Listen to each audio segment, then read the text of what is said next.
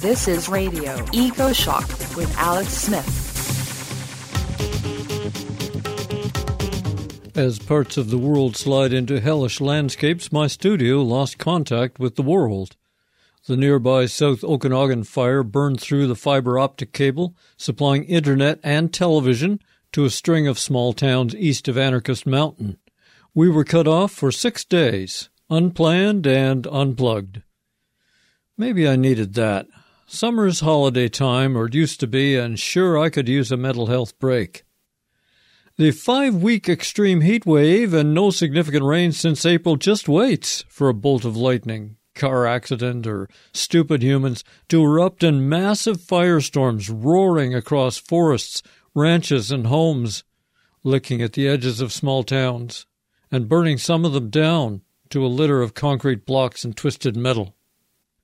The last Radio Ecoshock show was uploaded to the networks through my wife's cell phone after driving half an hour closer to the fire zone, in fact, to the evacuation alert border. But the show must go on.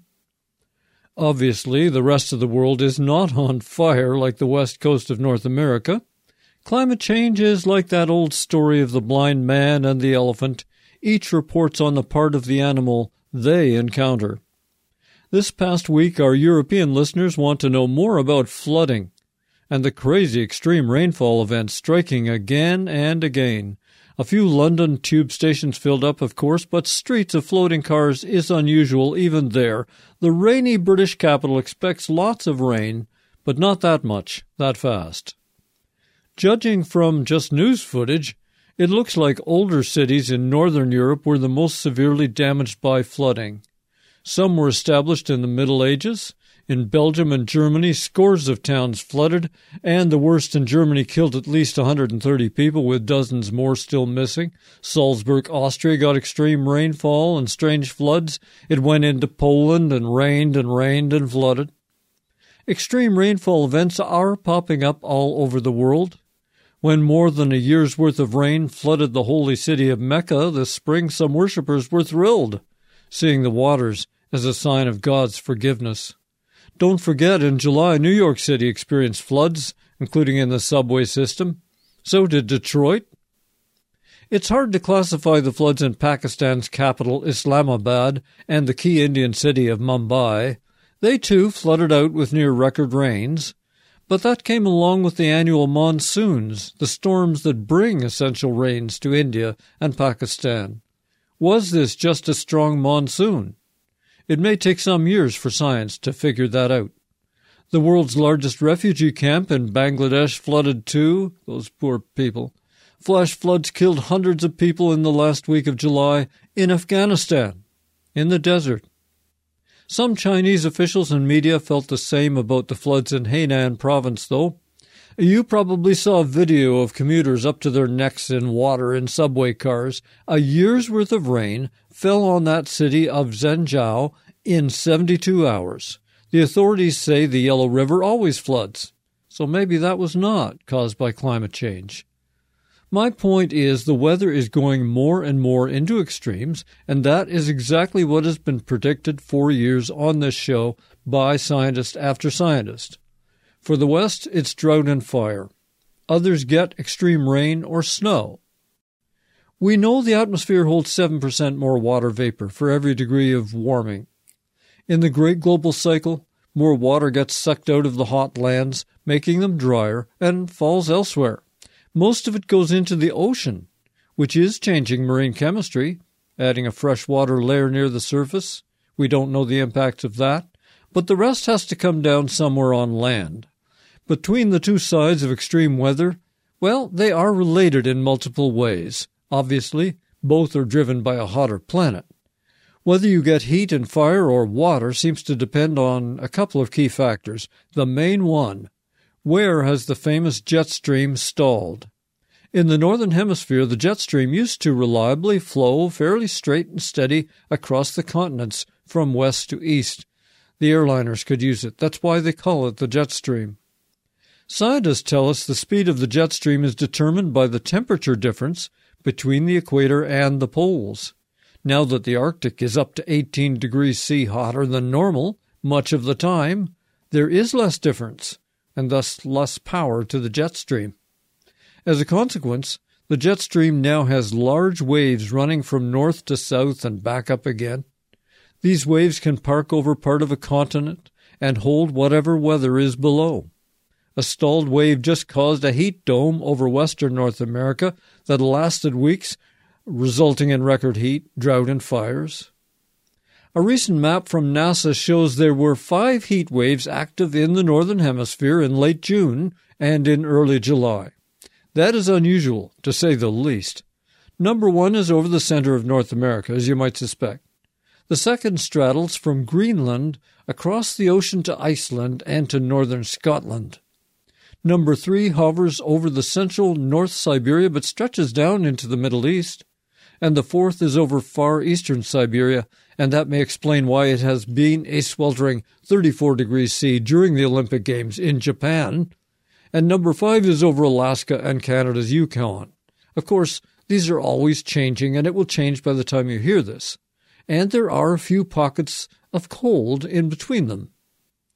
Meanwhile, there have been freak snowstorms in Brazil like São Francisco de Paula, a region well north of Uruguay. It doesn't snow there. And it snowed in the desert of South Africa, where lions left footprints in the snow. That is highly unusual weather. In a conversation on this show, I once asked Paul Beckwith why Arctic cold was being pushed down into the States and Europe as the Arctic warmed. He suspects Earth has a certain quantity of heat and cold at any time, so the cold has to go somewhere. That's a reasonable possibility. Another connection between Western fires and European floods is possible. We need to know a lot more about wildfire smoke. Outside my studio, I can no longer see the nearby hill. Thick smoke is rolling in from wildfires further west and from Washington state. You can find smoke maps from space showing the smoke billowing across all of North America. New York City had off-the-charts dangerous air quality and low visibility for several days because of the fires out west. More people die when that happens. That's just medical statistics. You can see it. Smoking is bad for your lungs, whether it comes from cigarettes or car exhaust or forest fires. There is toxic smoke in forest fires. Some smoke rises in pyrocumulus clouds, giant, billowing clouds that you can see from a long way away, and it's caused by the intense fire itself. That blows around the northern hemisphere. It doesn't reach the southern hemisphere, experts say. And we have a situation with at least 7% more water vapor in the atmosphere. To have rain or snow, that vapor needs to condense on nuclei of particles, some other matter, like dust or smoke. It seems common sense that smoke from vast wildfires in one part of the world might seed clouds over Europe and other places, stimulating or at least making possible more extreme rainfall events, say in Belgium or Germany. So who owns the rain, really? Some humans are trying to own it. The United Arab Emirates claims their national cloud seeding system caused torrential rains there, out of season, and with heat near 50 degrees C. As reported July 27, 2021, by two good reporters, China is testing their weather modification drone aircraft called Ganlin-1. China hopes to produce artificial rains over 60% of the country by 2025. It's called geoengineering. This time it hopes to take advantage of the extra water in the atmosphere provided by climate change. China's neighbors are worried about this. Nobody knows what impacts commandeering rain will have on nature's animals and plants, not to mention cloud formation and weather in other countries. Rain control is already starting to happen. Now, you may have heard about a slight drop in emissions in some countries due to COVID-19 lockdowns. A new study by the U.S. National Center for Atmospheric Research finds the wildfire smoke had a greater impact on global warming in 2020 than the pandemic did. Paradoxically, the COVID lockdowns actually warmed the planet a little, they say, rather than cooling it. With fewer cars on the road, fewer planes in the air, less industry operating, the skies became clearer. That lets in more direct sunlight to heat the surface. That makes it hotter. But that impact was less than what wildfires did. It is all very strange, and it's a bit difficult to understand. We usually think fires cool the planet, and they can, in the short term. The scientists found, quoting their press release, the Australian bushfires cooled the southern hemisphere to such an extent that they lowered Earth's average surface temperatures. This is because sulfates and other smoke particles interact with clouds to make their droplets smaller and reflect more incoming solar radiation back to space, reducing the absorption of sunlight at the surface, end quote. And so the smoke cools what is below. Scientist John Fasulo also wonders if wildfire smoke could impact the giant weather-making ocean currents El Niño and La Niña.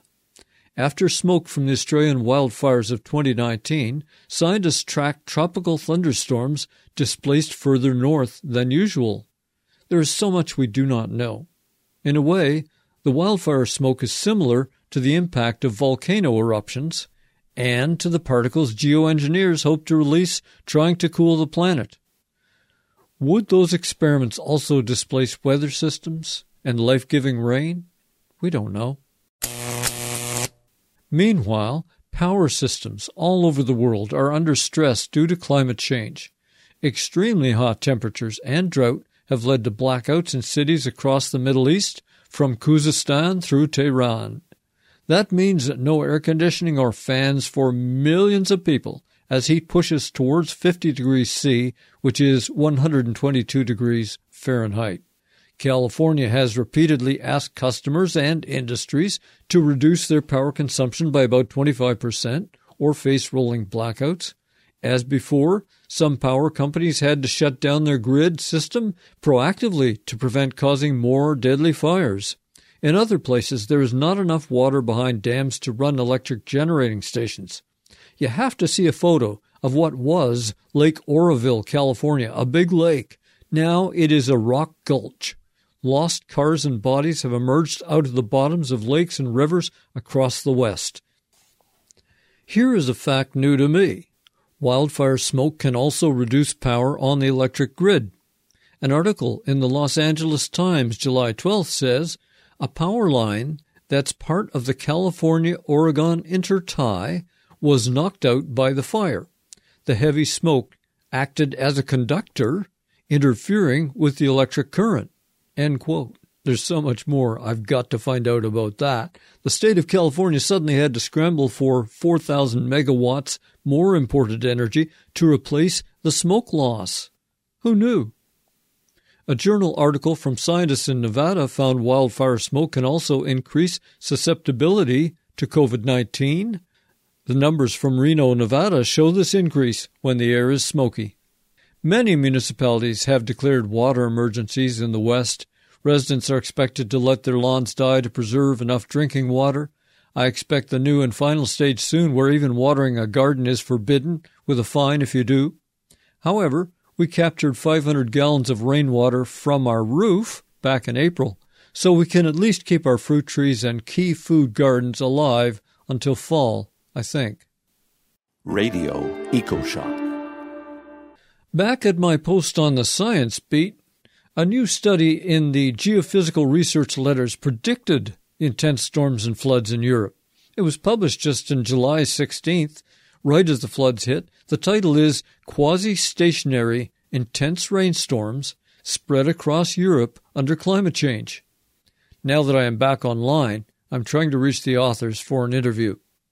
By my reading, scientists from Newcastle University and the UK Met Office returned to the phenomenon of a slower-moving jet stream. The slow-moving storms dump more rain. Those extreme rainfall events are expected to be, quote, 14 times more frequent across land by the end of the century, end quote. Not only is there more water up there to fall, but it will tend to accumulate in slow-moving storms, a sure recipe for more floods. There's another good study out on extreme rains, just out. That is in Nature Communications, 6th of July. Again, I hope to get authors on to discuss this. The reality of slow-moving, extreme rain events has not really reached the public as a major danger from climate change. You think about climate change, you think about heat, you think about fires, what we've got out west, but you've got to remember Rising seas, for one thing, but also extreme rainfall events.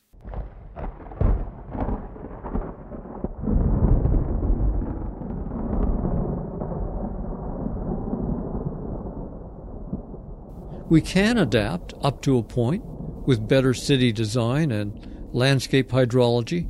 Maybe check out the work of Mikhail Kravchik and the Rain for Climate Plan. Rain for Climate Plan. Is your city and home ready for extreme rainfall or snowfall? Is your local government planning for climate adaptation? Ask them, please, ask them. Well, that's enough from me this week. It is 38 degrees C, just over 100 degrees Fahrenheit, outside my studio right now.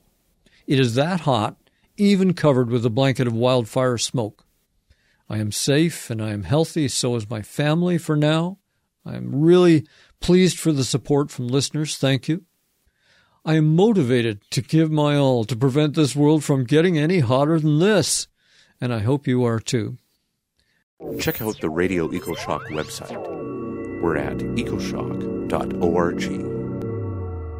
Let's get the big picture from one of my favorite wildfire experts. Dr. Michael Flanagan is a professor at the Department of Renewable Resources at the University of Alberta. He's the senior research scientist at the Canadian Forest Service. His PhD is from Cambridge, and he's trained in meteorology. Flanagan is editor-in-chief of the International Journal of Wildfire and part of the U.S. Assessment on Global Change. Mike is a leader in the newly formed Western Partnership for Fire Science. We're going to hear excerpts from my recording of Mike Flanagan's presentation at Forest Fires in Canada, Impacts of Climate Change and Fire Smoke, delivered Sunday morning, February 19th, 2012, in a special workshop at the American Academy for the Advancement of Science in Vancouver. So, what do we know about fire on the landscape across the globe? Well, and I do say about 350 to 450 million hectares burns every year. And for context, that's the size of India.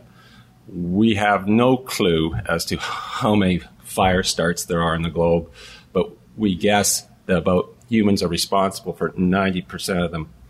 The largest area burns are in grasslands and savannas. In many ecosystems, fire is a necessary component. You'd see lots of fire in Africa, Australia, and Southeast Asia, and less so in Siberia and Canada, United States, and a fair bit of fire in the Amazon as well. So let's talk about people and fire. It's a two-way street. Humans impact fire, land use change, clearing, abandonment, building cities. We try to manage fire. Some places it's truly fire suppression. Some human-caused ignitions are accidental, but some are deliberate. Arson fires, and arson fires seems to be on the rise. And of course, the flip side is fire impacts humans. Loss of life, infrastructure, evacuations, air quality, which we'll hear a fair bit about, water quality, fire suppression costs, indirect effects like climate change, and ecological aspects like biodiversity. Now, fire management globally, there's a wide range from the most sophisticated computer-aided decision support, helicopters, to using brooms for fire management. So a wide range of activities. Many billions of dollars are spent. In Canada, we're averaging about $800 million a year, though this year, or 2011, we went over $1 billion. The United States is several billion. California alone usually spends $1 billion or more. Fire management is replacing fire suppression in some regions. It's a balancing act between protection of human life and values at risk and protecting the environment and the ecology. So this is how I view the world of forest fires or wildland fires. There's 4 key factors. And really what I'm looking at is not an individual fire, but looking at fire over a landscape over a period of time, say a couple of weeks to a month to a season. And these ingredients or factors are fuel, how much fuel, how moist it is, how it is structured. If it's a forest, does it have ladder fuels that's understored to carry the fire from the surface to the crowns? You can't have a fire if you don't have ignition. And there's 2 primary types, human and lightning. And of course, there's weather. And I unabashedly think that weather is the most important factor. Things like temperature, precipitation, atmospheric moisture, upper conditions, blocking ridge or megablocks, solar radiation, and there's climate patterns like ENSO, Atlantic multi-decadal oscillation also influences fire activities. And last, the first three are natural factors and would operate if there was no people on the landscape.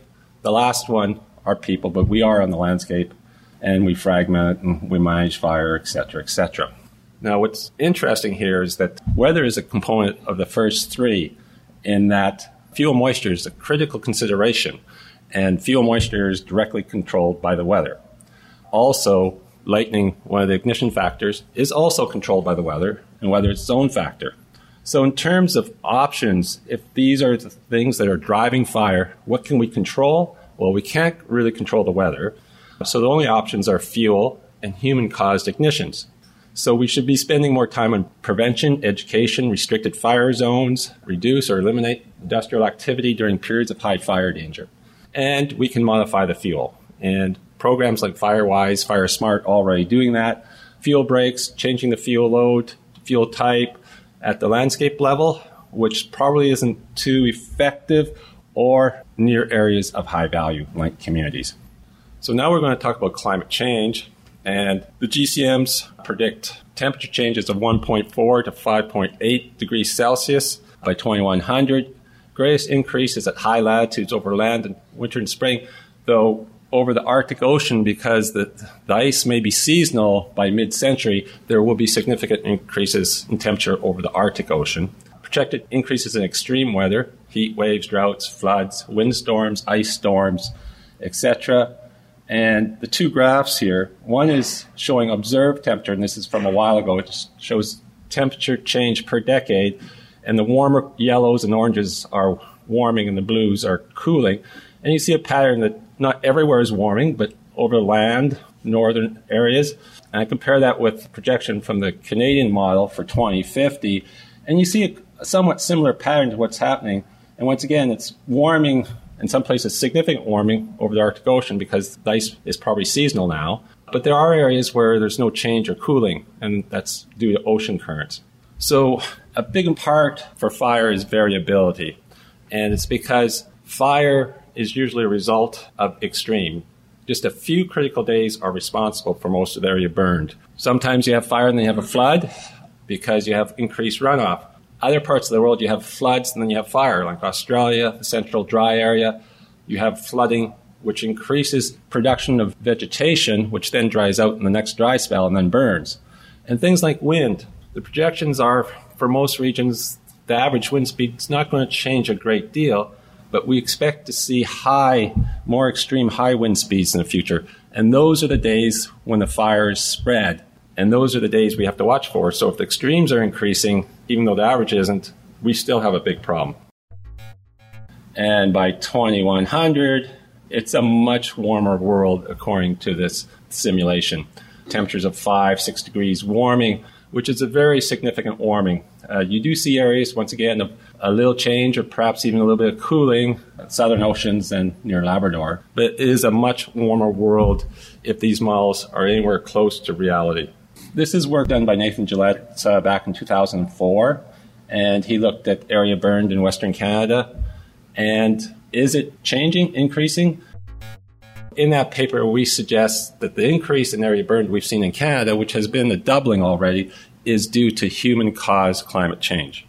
So one of the key factors in this increase in fire that we've seen already in Canada and in other parts of the globe, and what we expect to see in the future, is because of increased temperature. And, I get asked, well, why is temperature so important? Well, there's three reasons. And the first is that increased temperature drives evapotranspiration, which drives how dry the fuels will be.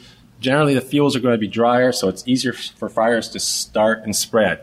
The exception is if there's an increase in precipitation, and for every degree of warming, you need about a 10% increase in precipitation to keep the fuel moisture approximately the same.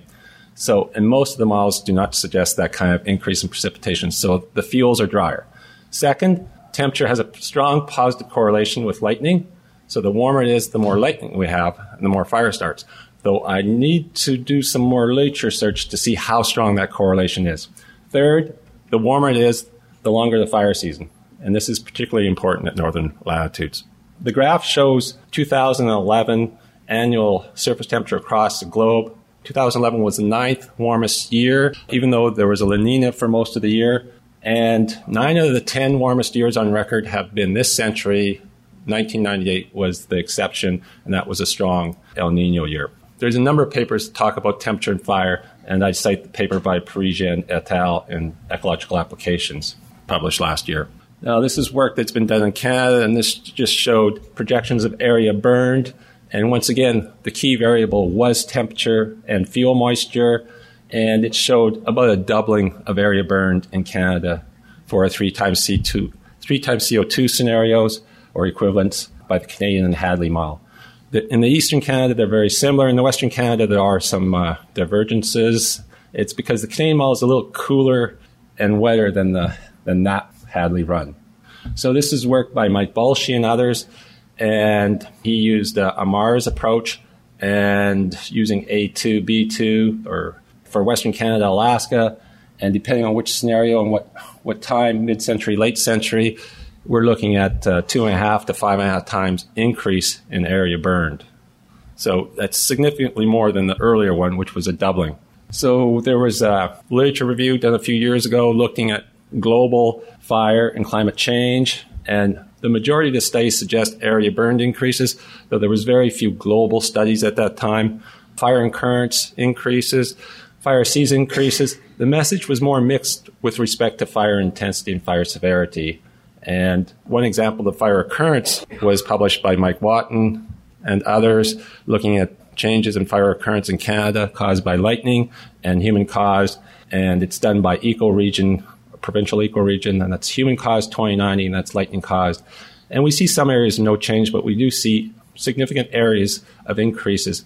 They did not change the lightning frequency. The increases in lightning caused fires is due to drier fuels.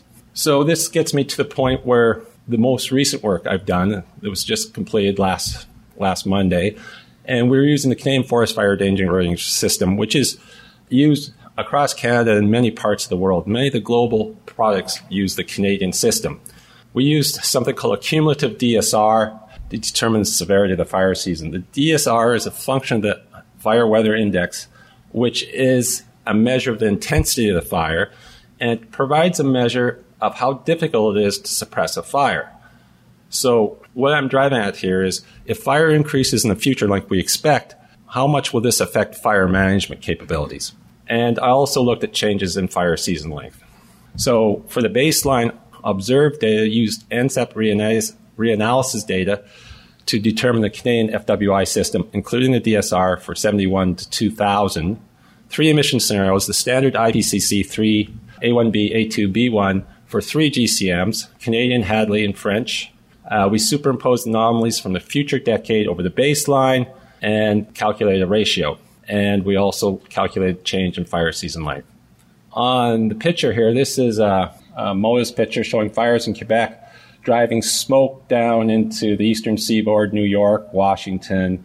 In Canada, we export hockey players, cold fronts, and now we export smoke. You are listening to a presentation by Dr. Mike Flanagan, one of Canada's top fire experts. This is Radio Ecoshock with a recording from the 2012 meeting of the AAAS.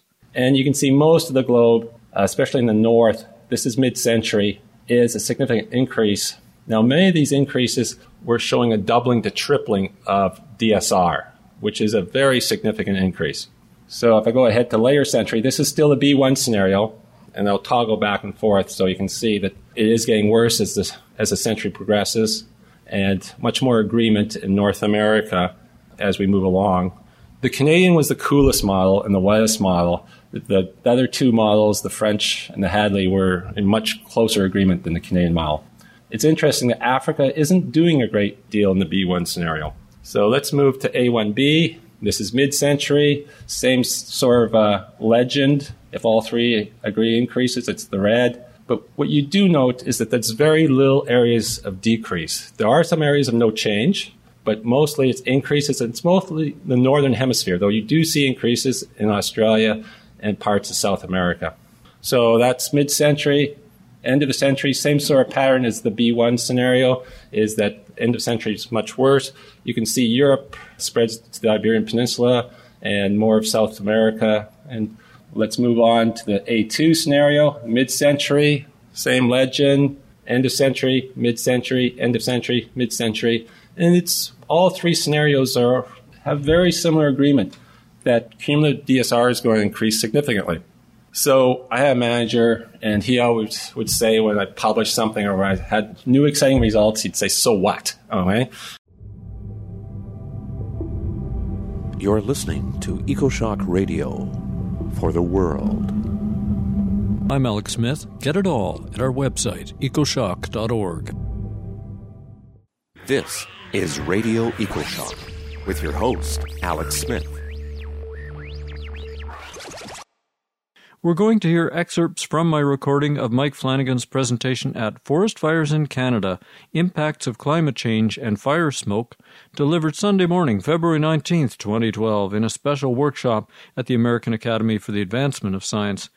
So here's the so what. All right? And just for your information, this is a Landsat picture of Slave Lake, and that's part of the community, and you can see the two fingers of the fire, and this is the one that burnt into town.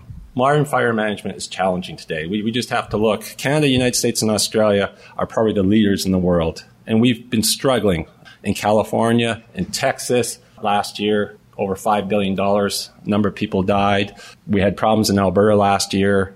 Australia had serious issues, 2009. There's been problems in Russia, 2010. Problems in the Mediterranean. And some of these are occurring in areas where we have the best fire management organizations in the world. But you can't put out all the fires all the time. They're very efficient. 95 to 99% of the fires they do put out. But the ones that do get away cause all the damage. And so in the future, if the intensity of the fires increase, it means you cannot attack the front of the fire because it's not safe for humans to be in front of it. Also, if it gets too intense, aircraft is not effective. So what I'm saying is if these fires become more intense, fire management will be less effective, even for modern fire management agencies. And less sophisticated fire management agencies will be completely overwhelmed. I also looked at fire season length. It was a simple temperature-based index, and you can see that kind of the modeled area in much of the equatorial tropical zones means that it's basically all your fire season in terms of temperature already. So the biggest increases are the northern hemisphere, and it's the same sort of pattern as I showed before. 3 scenarios. This is the B1 for the 3 miles. If they all agree, it's red. So it's the same sort of legend. And you can see the northern hemisphere fire season should increase. Most of the increases were around 20 days. So it's a significant lengthening of fire season. That's mid-century, end of century. Not much change. So most of the fire season changes will have happened by mid-century. This is A1B. Same sort of pattern. And here's A2. Same sort of pattern. Very consistent. We're going to have longer fire seasons, which isn't much of a surprise. Now, I'd like to shift gears and just talk about carbon for a couple of minutes, if I may. Fire in Canada plays a major role to determine whether our ecosystem or our forest is a source or a sink. In recent years, our forests have been a source of carbon due to things like mountain pine beetle and fire activity. And there's kind of 3 ways fire and carbon interact. First is through combustion, flaming and smoldering combustion. Greenhouse gases, including carbon, are released to the atmosphere. Decomposition. After fire goes through, there's a lot of dead organic material. This decomposes and releases carbon. And the third aspect is that many of the fires occur, at least in the forest, in semi-mature to mature stands. And these are stand renewing fires, so there's a new crop of vegetation which has a completely different carbon dynamics. It's a much better sink as it grows up. Generally, after fire, it's a carbon source for anywhere from 2 to 15 years, and after that, it becomes a carbon sink again. So I do want to talk about peat. There's about 700 petagrams of carbon stored in the circumboreal forest. This is Siberia and Canada, Alaska, and it's about a third of the terrestrial carbon. And much of this is legacy carbon. It's been accumulating over thousands of years. Now, climate change will mean the thawing of permafrost, and there'll be more droughts, and peat fires will become more common. And peat fires can release significant amounts of greenhouse gases. Published work from Indonesia suggested that the fires in 1997 released 20 to 40% of global fossil fuel emissions, or the equivalent. Our peat reserves in the circumboreal dwarf anything in Indonesia, and peat fires can be hard to put out. They can burn right through winter. and then start up again next spring. So it's a very serious issue that this could be a positive feedback. So the positive feedback is fossil fuels lead to warmer temperatures, more fire, and more fire leads to more greenhouse gases. Now, some people may argue that there's been warmer periods in the past, and this has happened before. And to a degree, that is true. But the past is not an analog because the rapidity of the warming may make these peatland reserves extremely vulnerable, unlike the past. Options, adaptations, we have updated enhanced fire danger rating systems, and we're working on that in Canada already. Global early warning systems, we're also working on that already. Regional cooperations, we have to learn to share resources. We already are doing this in the developed countries, but we have to do it in the developing countries. Training and education, FireWise, Fire Smart program. And we have to enforce policies rather than just giving them lip service. So, in summary, fire and weather are strongly linked. A warmer world will have more fire. Changes in wildland fires may be the greatest early impact of climate change on forests and wildlands. Traditional approaches to fire management may no longer be viable, and there's a potential for significant positive feedback through peat fires and the need for international cooperation. Thank you. That was Mike Flanagan speaking on wildfires and climate change at the special session of the American Academy for the Advancement of Science in February 2012. You can download my Radio Ecoshock interview with Mike Flanagan in the May 2011 program titled Flood, Fire, and Wind, Climate Shift. That's at ecoshock.org. It's a 13-minute interview.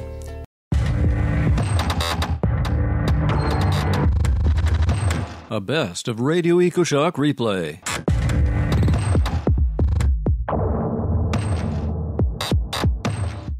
Here is Mike Brower addressing a special session of the American Academy in February 2012. I'm going to talk about health impacts of fire smoke. Most people thinking about fires and health actually think about property damage, direct influences of the fires themselves. But there is now quite a bit of evidence of impacts of smoke. And really, when we actually think about air pollution episodes in developed countries, we have done a pretty good job of dealing with extremes in air pollution in urban areas due to industrial emissions, traffic-related emissions. We still have sort of chronic exposure to pollutants from those sources, but really one of the major, if not the major source of episodes of air pollution in developed countries are fire smoke. So in a location that's impacted by a fire smoke, that's almost certainly going to be the highest concentrations that population will experience that year. So just a little bit of background to put this in perspective. What do we know about air pollution and health? And specifically, I'm going to focus mostly on airborne particulate matter. This is the heart of the air pollution that we have the strongest associations with population health impacts. From studies that have been done now in over 400 cities in the world, we know that on days with the worst air pollution, more people die. So daily changes lead to more deaths. It's important to consider air pollution for any one individual. The individual risk is very small. But what makes it important from a public health perspective is that everybody is exposed. So the population impact can be very large. So everybody always asks me, can you see a patient, can you see air pollution disease? No, we can't. It's a contributing risk factor. But when we do these statistical associations, we can actually estimate the population impact. And you can contrast that with something like smoking, where we know the risk to an individual is very large, but fortunately, in a country like Canada, actually the population exposure to smoke, the proportion of the population that smokes is rather low and decreasing. That's a good thing. We also know that in more polluted areas, people die earlier than in less polluted areas. And the evidence base for that is somewhat smaller. We don't have 400 studies, but we have in the hundreds, 100 or so studies like that. This figure here is just to illustrate, if we're talking about something like death, which is very easy to understand, that's really sort of a tip of the iceberg phenomenon. The proportion of the population that may experience death as a result of air pollution, whether that's chronic exposure or an episode situation, is rather small. But underlying that are a whole other series of health impacts that actually affect a greater proportion of the population. And in some cases, these actually add up to sort of contribute to earlier death. So I'm actually going to be focusing on sort of two indicators that we've primarily used in our forest fire smoke work, and that will be a visit to a general practitioner and medication use. So these are things that sort of affect a somewhat larger proportion of the population, therefore are easier to detect. And that's important when we talk about forest fires because often they don't actually impact large urban areas. So in order to get the statistical power to actually detect these sort of risks of air pollution exposure, we need large populations or sort of long time series of data in order to identify something like a death. Forest fires sometimes impact smaller communities, rural areas, and so we like some kind of an indicator that we're more likely to see a signal. So what do we actually know about fire smoke? This is just a quote from a review a number of us did several years ago, which is actually looking at sort of biomass smoke in general, whether it was burning in fires, burning from agricultural, land clearing, from actually burning wood for heating or cooking. And when we sort of looked at all the evidence, basically we see sort of a number of respiratory outcomes, symptoms, hospital admissions, emergency room visits, respiratory disease, some clinical measures like decreased lung function, very consistent associations with increased levels of particulate matter in the air. And a number of studies suggest that asthmatics are a particularly susceptible subpopulation with respect to smoke exposure. Here's just one example of a study that we did focusing on the 2003 fires. Don't really need to do any statistics to look at this. This is showing the difference in weekly physician visits compared to a long-term mean, and the difference in weekly levels of particulate matter in the air, again, compared to a long-term mean. And you can really see quite clearly, although there's some variability, when the levels of particulate matter increase, and this was all due to the fires, smoke from the fires. You saw this increase in weekly visits to physicians, and this is actually specific for asthma. If you look at actually some other outcome, we looked at mental illness type visits, anxiety type visits, you don't see any relationship there.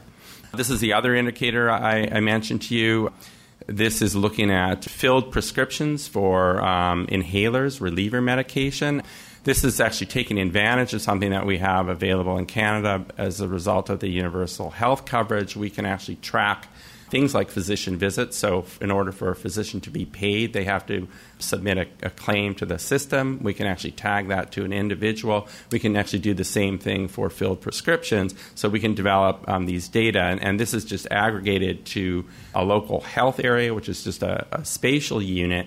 This is a time series of data of about 6 years. What you can see here, these are summer periods, and these are sort of periods that we nominally estimate as sort of fire season in this region. And actually, in most years, there's a drop in the prescriptions filled for reliever medication that may have to do with just people moving around and doing things that may have to do with infectious diseases. I haven't really thought about that actually too much detail. But what you can see is actually there are some events during the summer when you get real extremes in these reliever medication prescriptions. There are also extremes outside of the fire season. But pretty much every time that you see actually an extreme during that summer period, it was a day when you had a high level of particulate matter in the air. And again, in these regions, we know quite well that when particulate matter gets, the mean levels are somewhere around 10 or even lower micrograms per cubic meter. When it gets above 25, certainly, so any of these blue lines, this is fire. So really, we're starting to see a signal here that we can actually think about using even for surveillance. And the important thing in this is that this is something that is so sensitive that we can actually pick up signals in very small communities of sort of 10,000 people, for example, where we'd never be able to see an increase in the deaths because just the population sizes are so small. Both of those results I just showed you were based on having ground-based air monitoring, which is what we primarily use to assess impacts of air quality in urban areas. But what we know about forest fires is that often they impact rural areas and smaller communities where there's no monitoring available. So in order to have a complete picture of the system, we need to actually think about ways to go beyond air monitoring. And this is relevant for Canada. It's relevant for British Columbia, which is a place that actually has very dense monitoring. We have some communities in British Columbia, populations less than 5,000 people, where there's a regular air monitoring, which is actually unprecedented in the world. There are many cities in the world with populations of 1 million people where there's no air monitoring. So we actually want to think about tools that are useful for us here, but also are applicable elsewhere in the world. In fact, the majority of the world where there is no air monitoring. Another thing that's important about looking beyond ground-based air monitoring data is that monitors actually may not function during extreme episodes. So we have several examples, and I'll show you a few, but certainly in the fires that affect Southern California, where, again, a very dense monitoring system, but the monitors all fail during fire events, so they become overloaded, break down, and even in very extreme fires, you may lose power, for example, so the monitors don't function. It's sort of the worst scenario that your system that you're using to tell you about air quality and smoke may not function when you actually need it the most.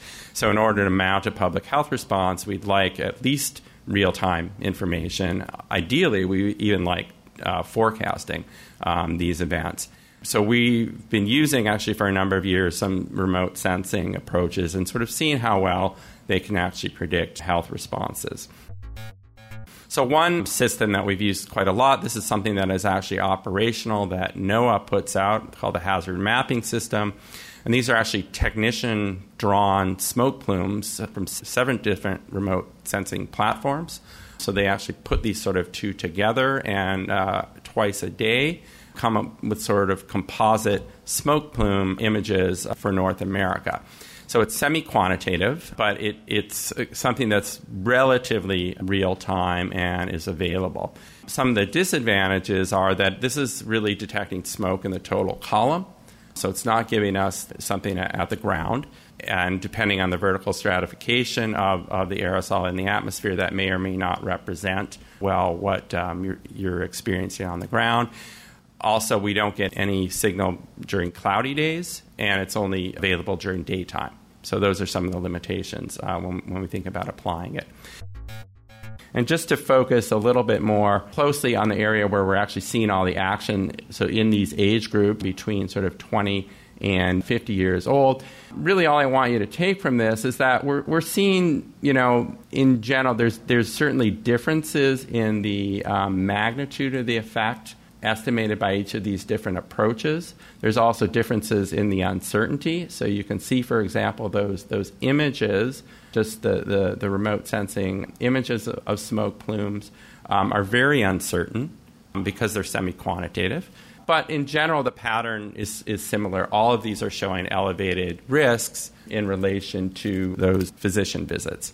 So we thought about that, and we thought, well, maybe now when we have some smoke forecasting tools, which we do now have, actually did those predict health response? And because really that's what these smoke forecasting tools should be doing if they're going to be useful. So fortunately, over the last several years, a large group has sort of brought more or less a U.S. system into Canada and adapted it to a Canadian data sources. This is called Blue Sky, the Blue Sky smoke forecasting system. We now have forecasts that are developed up to 60 hours in advance of where smoke will travel throughout Western Canada, and includes sort of northwestern, all the way to northwestern Ontario, the Yukon, Northwest Territories, Nunavut, and the U.S. border states. It's on roughly a 10 by 10 kilometer grid cell, so that's the spatial resolution of the predictions, and they're predicted, we get hourly predictions up to 60 hours in advance for ground level concentrations. So the model performance actually hasn't been evaluated very thoroughly. There's sort of been one evaluation in the U.S. And this is actually Angela's work, who's here today. We thought we should evaluate the model performance based on monitoring data and a few other parameters, and then see if we can actually evaluate it based on health response. So what we did is sort of use a forecasting tool, but looking back now a couple years where we can actually collect the health data, see how well it works. If you've just tuned in, this is Dr. Michael Brower, a Canadian-based expert on the impacts of fire smoke, recorded by Radio Ecoshock. So now I'm going to move to sort of what about health impacts? How well does this forecasting tool predict health impacts? This is showing 2010, which was a really extreme fire season in British Columbia. These are just the fire counts by size. And I'm going to show you data from one local health area called Local Health Area 27. Why did I pick that? Well, this region is right about here. And it's a region that was closest to sort of where the majority of the fires were. The population of this health region is about 25,000 people. About 10,000 of them live in this community of Williams Lake, which is by far the largest community in the health region. And this is where it is within British Columbia. And we're sort of right down at the bottom left corner today. So this is looking at reliever medication prescription counts. So these are, again, counts of filled prescriptions, inhalers for asthmatics or individuals with chronic lung disease. And I'm showing you both the monitoring data. So this is a community so these are the monitors in Williams Lake. Although these counts fill up that whole health region. These are the blue sky predictions. You can see actually a few cases where there's no monitoring data. So guess what? That's when I mentioned the issue where the monitors malfunction. Here's another example where there was a monitored value, but we can tell from some parameters in the monitoring data that it was probably overloaded. So that's probably an underestimate of the true concentration. These are the blue sky predictions in blue, and then you can see the reliever medication counts as well. So when we see, and this is a long-term mean in the prescription counts, so the baseline. So you can see some fluctuation. These are Sundays, actually, when pharmacies tend to be closed. So quite sort of sensitive, and there's probably a bit of a Monday spike after Sunday. In many situations. But when we get these big spikes, they coincide with both the monitored values as well as the predicted values. So this is exactly what we'd like to see, that these predictions are actually predicting health events. So there's that situation where that monitor is probably overloaded. And then looking at respiratory outpatient visits. So these are visits to physicians for respiratory disease. It's a little bit noisier here. You can see, again, sort of a weekend effect here. So this is not going to an emergency room. This is just going to primarily general practitioners, many of which are closed on weekends. And again, you probably see sort of a Monday bump afterwards. But when we get these sort of extreme peaks, certainly these two, they do coincide, fire smoke events as well, and in fact with the predictions from the forecasting system. So if we have a forecasting system that actually seems to predict health impacts, the next thing we'd like to do is actually give some public health guidance. And there's actually a very good document that I helped work on a number of years ago, and I would say it's really still current, that was put out by the states of California and Washington. So if any of you are interested in sort of public health response, there's the link for that. Some of the things that are recommended are room air cleaners, and I just want to show you some data from a study another one of my students did a number of years ago, work Prabjit Barn did, where we actually chased fires, and when we got to a community that was impacted by fire smoke, she found volunteers and she put air cleaners in their homes and measured the levels of particulate matter inside their homes, which is actually where people spend most of their time. So these are concentrations without the air cleaner, and these are concentrations with the air cleaner, both sort of 24-hour measurements. And this is now adjusted for, so this is how much smoke actually infiltrates. So it's adjusted for whatever the outdoor concentration is. You can see that, and these are, again, all homes impacted by fire smoke. So depending on the home, and there's a little bit of air here, but up to sort of 100% of the smoke can infiltrate, down to 20-25%, depending on whether they open windows or not, whether they have air conditioning, how tightly the home is sealed just due to its construction. So there's a lot of variability in homes. But in essentially all cases, when you operated this air cleaner, you dropped the level of particulate matter indoors. And on average, there's a 65% decrease in indoor fire smoke when you operated one of these air cleaners. And I'll point out these are relatively inexpensive, $100 to $200. They're really not, they basically have a pleated paper filter inside and a fan. So as long as they're sized appropriately for the room, essentially it's drawing in dirty air and cleaning out the particulate matter. Really very effective in terms of reducing the smoke levels. We weren't able to measure health impacts in this study because we never knew where the fires were going to be. But in a subsequent study in wood-burning communities, so it's a little bit different type of pollution, it's a more predictable exposure. We did exactly the same kind of study, randomized, actually blinded to the participants, and we saw, again, these decreases in indoor concentrations of particulate matter, and also saw improvements in a number of measures of health, so improvements in inflammatory responses, measures of blood vessel function. So it really looks like these filters improve air quality, and you get a health benefit for that. So that's exactly what we'd like to see and what we'd like to recommend to people. Some other things that are recommended are, air conditioning does a similar thing.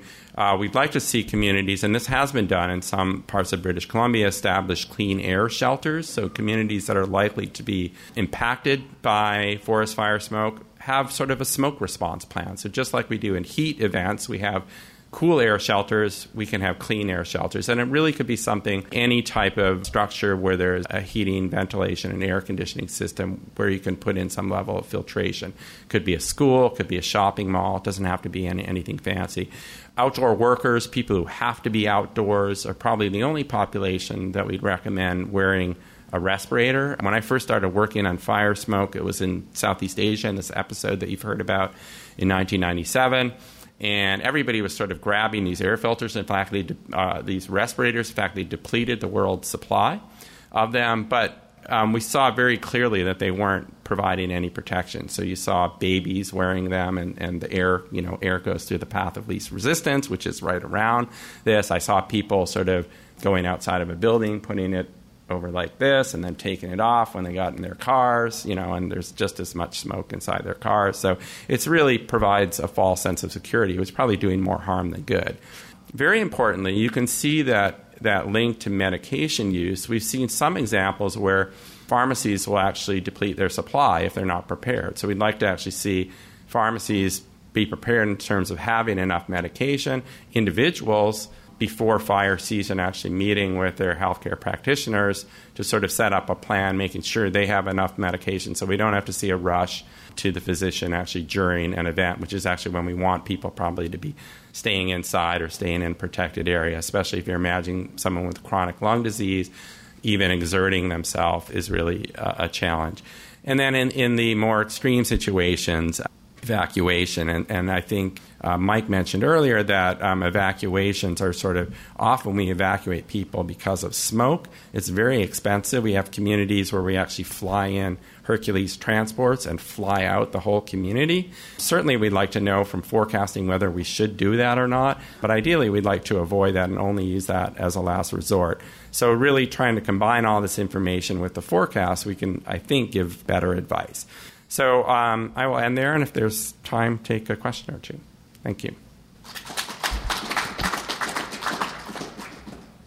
That was Dr. Michael Brower at the AAAS meeting. I'm Alex Smith. Find more links to this program in our show blog. Our website is ecoshock.org. Tune in next week for our next big adventure into the future on Radio Ecoshock.